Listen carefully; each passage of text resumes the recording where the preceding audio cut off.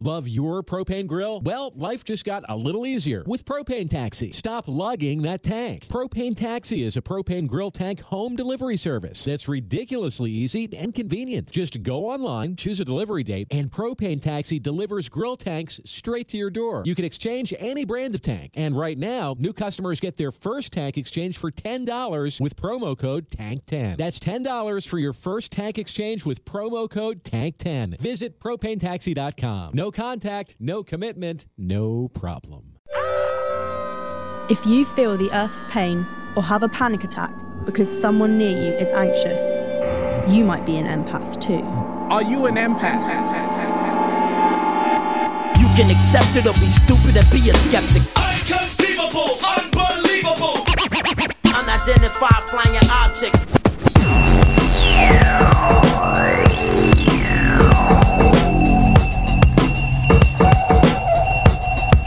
I want to believe.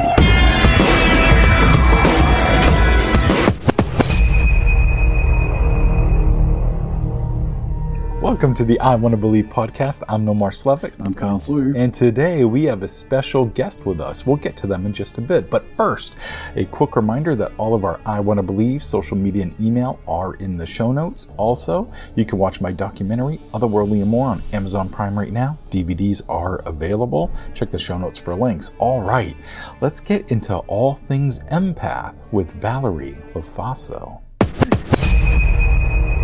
I started working with the KRI Center because of my books. I was writing the young adult paranormal fiction ghost stories, and I had been rejected by one publisher saying I needed more bite to my story.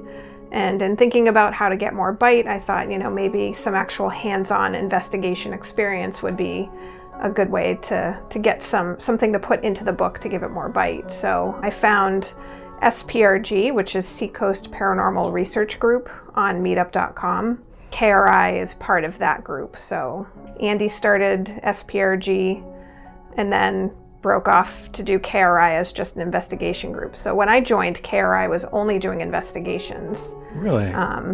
When was that? That was 2010. Okay.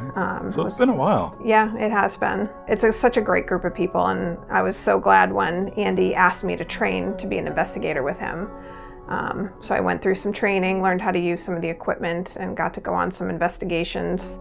By the time I did that, I think it was summer of 2011, and I didn't know about the empath stuff. I knew I was an empath, but I didn't really understand what that meant about myself. But how did you know? I knew because I was obsessed with all the paranormal TV shows, and I was watching the one, I think it's called Most Haunted. Oh, yeah. It used to be on the Travel Channel, and it was out of the UK. And somebody on that show mentioned somebody being an empath, and somebody said, what's that?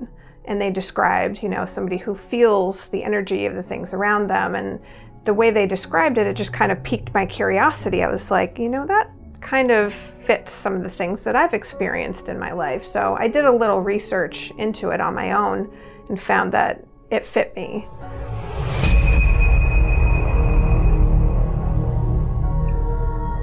That's really interesting. Okay, well, go on. So you're with KRI, it's 10 years ago. Yeah, did some investigations, and the team had a team medium at the time. Her name is Isabeau Maxwell. There was an investigation we were on at Rolling Hills Asylum in East Bethany, New York. Cool. And I was picking up on things they were thinking. I was picking up on spirits, but didn't really know it until later on in the night. And is that the first time something like that's happened to you? Picking up on spirit? That I know of, yeah. Okay. All right. Yeah, because I had somebody there to validate it for me. That's always the hard part with intuition, is having it validated. It's really easy to write off a feeling or a thought as, oh, I'm just making it up. But when you can get validation for it, that makes a big difference. Yeah. Was that scary or overwhelming or cool or? Yes, all of that. Yeah. It's definitely scary for me, just the extent of not being able to quantify something. I've always felt like an oddball and a freak. That's part of being an empath, is just feeling kind of like an outsider all the time. And having an explanation for it helped, but didn't help at the same time. It's like, oh, now I'm even more of a weirdo, you know? So that was a little scary, but mostly it's been amazing. It's been life-changing in only good ways. Empowering? Very empowering. Okay.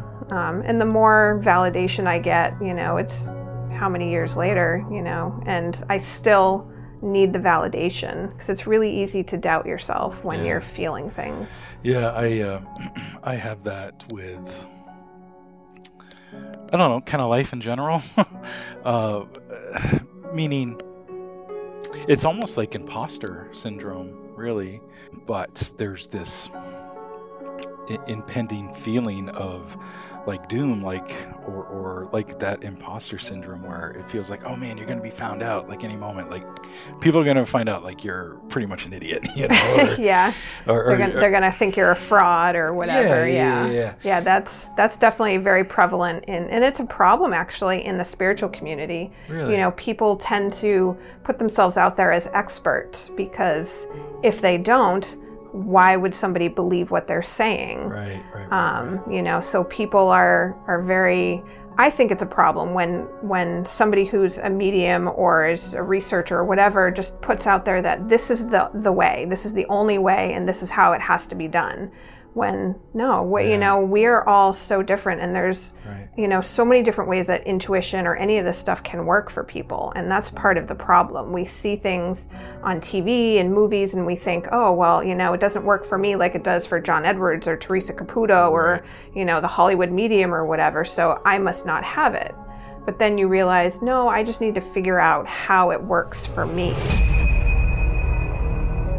Let's get into a little bit deeper with the empath stuff. So here's what I know, and I'm kind of a dum-dum, so bear with me, but empathy is where we put ourselves in others' shoes. However, being an empath goes farther. This is a quote here that I have from Judith Orloff. She's a doctor, a medical doctor, and she says, first of all, she's a psychiatrist and an empath. And she stated, quote, empaths are people who are high on the empathic spectrum and actually feel what is happening in others in their own bodies. So you would feel what somebody else is feeling, but in your body. Yes. Okay. And as a result, empaths can have incredible compassion for people, but they often get exhausted from feeling too much unless they develop strategies to safeguard their sensitivities and develop healthy boundaries. How do you respond to that? And could you tell us a little bit how it works for you?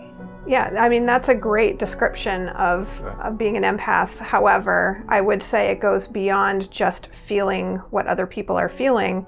It's living people, it's dead people, animals, plants, land, buildings. It can be any of those things. Okay. And I think that's a piece that I didn't know for a very long time and didn't understand. I thought it was just the living people aspect of it. Yeah, I'm today years old when I found that out. Yeah, so but otherwise that's a great description, and boundaries are super important for empaths. We can get drained very, very easily. So having boundaries, knowing how to say no, which is very hard for empaths. Empaths want to please people because we don't want to hurt other people's feelings, because we'll know if your feelings are hurt and we don't like that. That's uncomfortable. So we try not to do that, but then we end up stretching ourselves too thin, and that drains us, and that's not good for us. So for me, I have found that having boundaries is very helpful. Having things in my life that fill me up energetically, that bring me joy, are super important. I need to have those in my life as much as possible. So when I start to feel drained, that fills me up and makes the ickiness go away of being drained. When you need to energize up, if you will, is that just an afternoon? Is that an hour? Is that a couple of weeks? Or does it really depend? It depends. It totally depends. Like something like, the event that we're doing tonight, we are expecting a lot of people here, and that can be very draining for me. But a good night's sleep and, good breakfast and maybe some meditation should help me, and I should be okay tomorrow. But if I have a weekend-long event, I'm going to need a day or two off afterwards. Like the festival that's coming up. Right. You think the Exeter UFO Festival, yeah.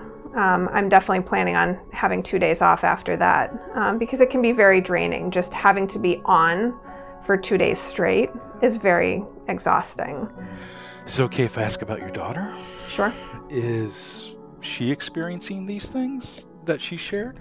Yes, she is also an empath. Okay. She's almost 17, so she's kind of in that place where she doesn't want to explore it. She's too busy living her life and, As she should. And I totally get that. But she does listen when I talk, so she knows how to manage her energy.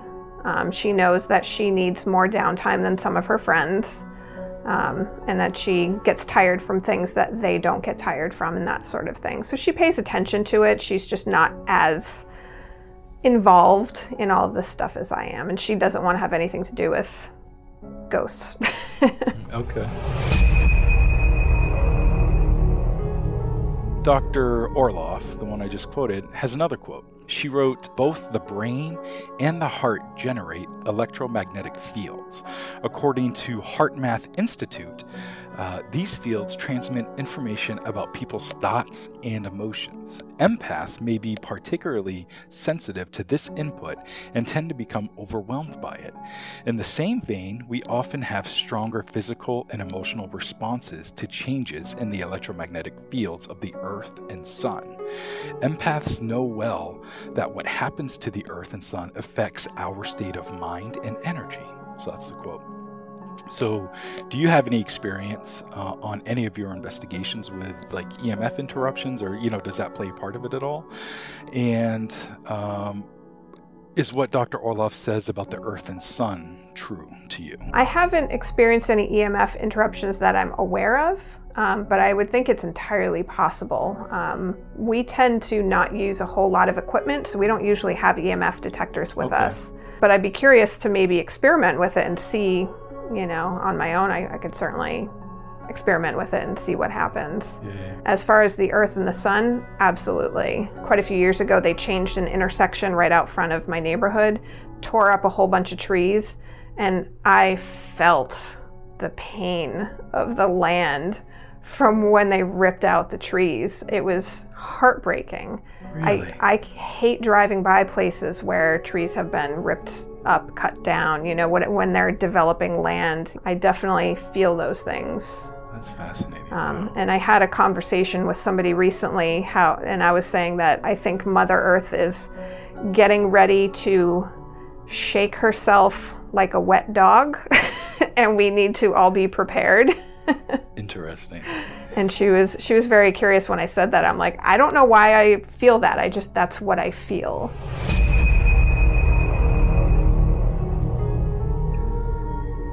The New York Times wrote an article about synchronized moods and how it is crucial for good relationships.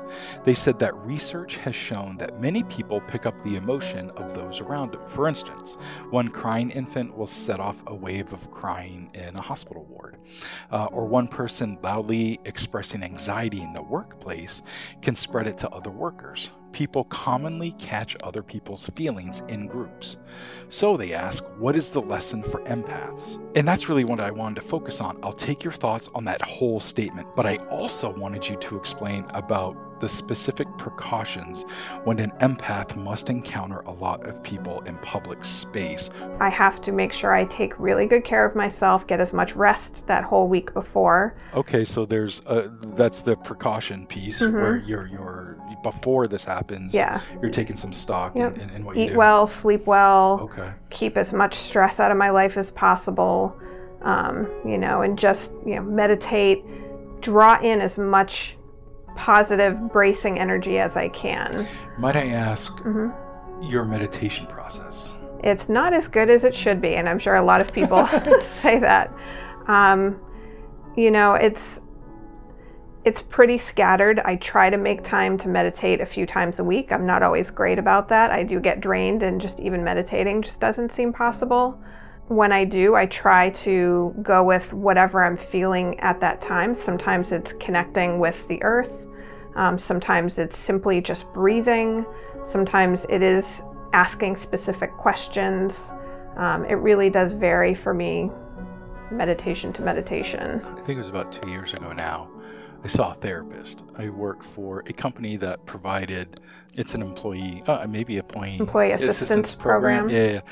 And you could take therapy with 5 free lessons, and then it was just your copay after that, and she taught me some meditation, or gave me some meditation tips, but we were also trying to get at the root of some things.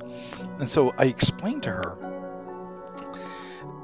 the way I feel inside is that it's almost like a chest cavity, and there's little caves in it, and there's a little boy, which I assume is me, and he kind of peeks around, and he's pretty much frightened, a lot of the time, but he'll peek out from the cave and and sometimes I'll catch him sitting with his knees up around his chest, not necessarily rocking, but he's upset, and it's about exploring those caves and trying to make that little boy smile.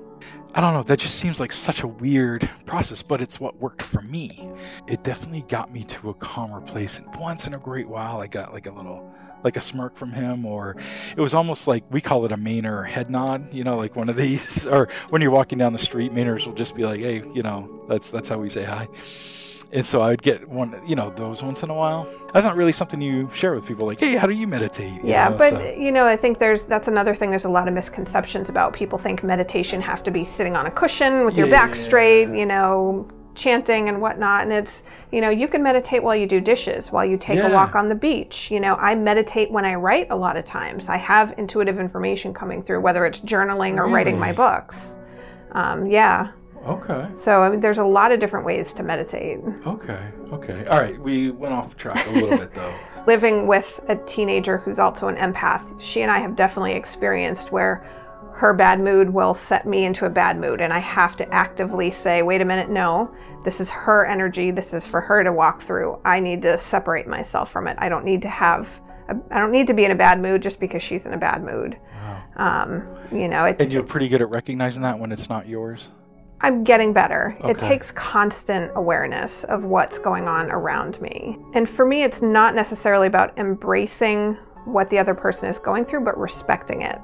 When you're in a relationship with somebody who's going through something, you can dive into the emotions with them, or you can just accept where they are and respect where they are and give them whatever they need, whether it's space or a sounding board or, whatever. Let's just say it's 9 p.m. It's time for Val to wind down, and I don't know if you have sweats on or whatever you're doing, but you're chilling. And let's just say you're going to work Monday. Right. What's your process then?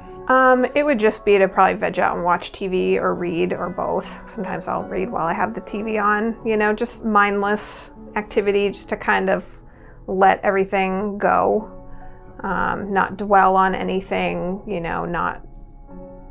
not harp on anything that might have been upsetting or negative or draining, and just say, it's over, it's good, I have to get ready for what's coming next. So that's really all I have for empath questions. Is there anything else that you'd want to share that you think is important for people to know about empaths? Sometimes we can come off as standoffish, and it's not that we are, it's that we're feeling so much that we are overwhelmed and we want to talk to you, but we just don't always have the brain power to figure out how to do it. So just, strike up a conversation with us. If, don't assume that we're grumpy and unfriendly.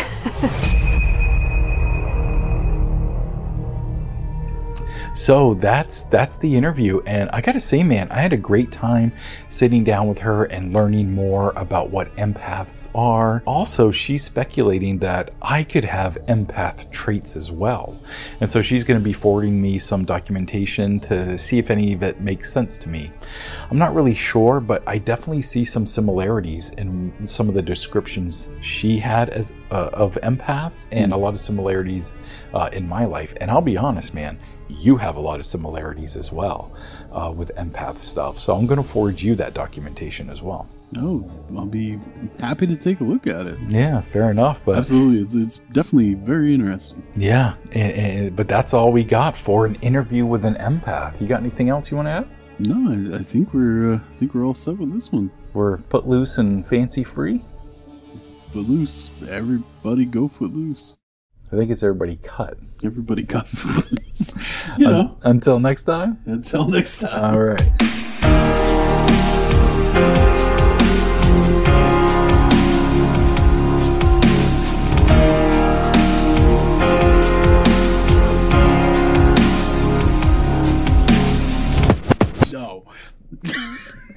What? Did I write something stupid? Yes. What did I write? Oh, the sorry? Yes. I hate it. I'm so excited. Hate it.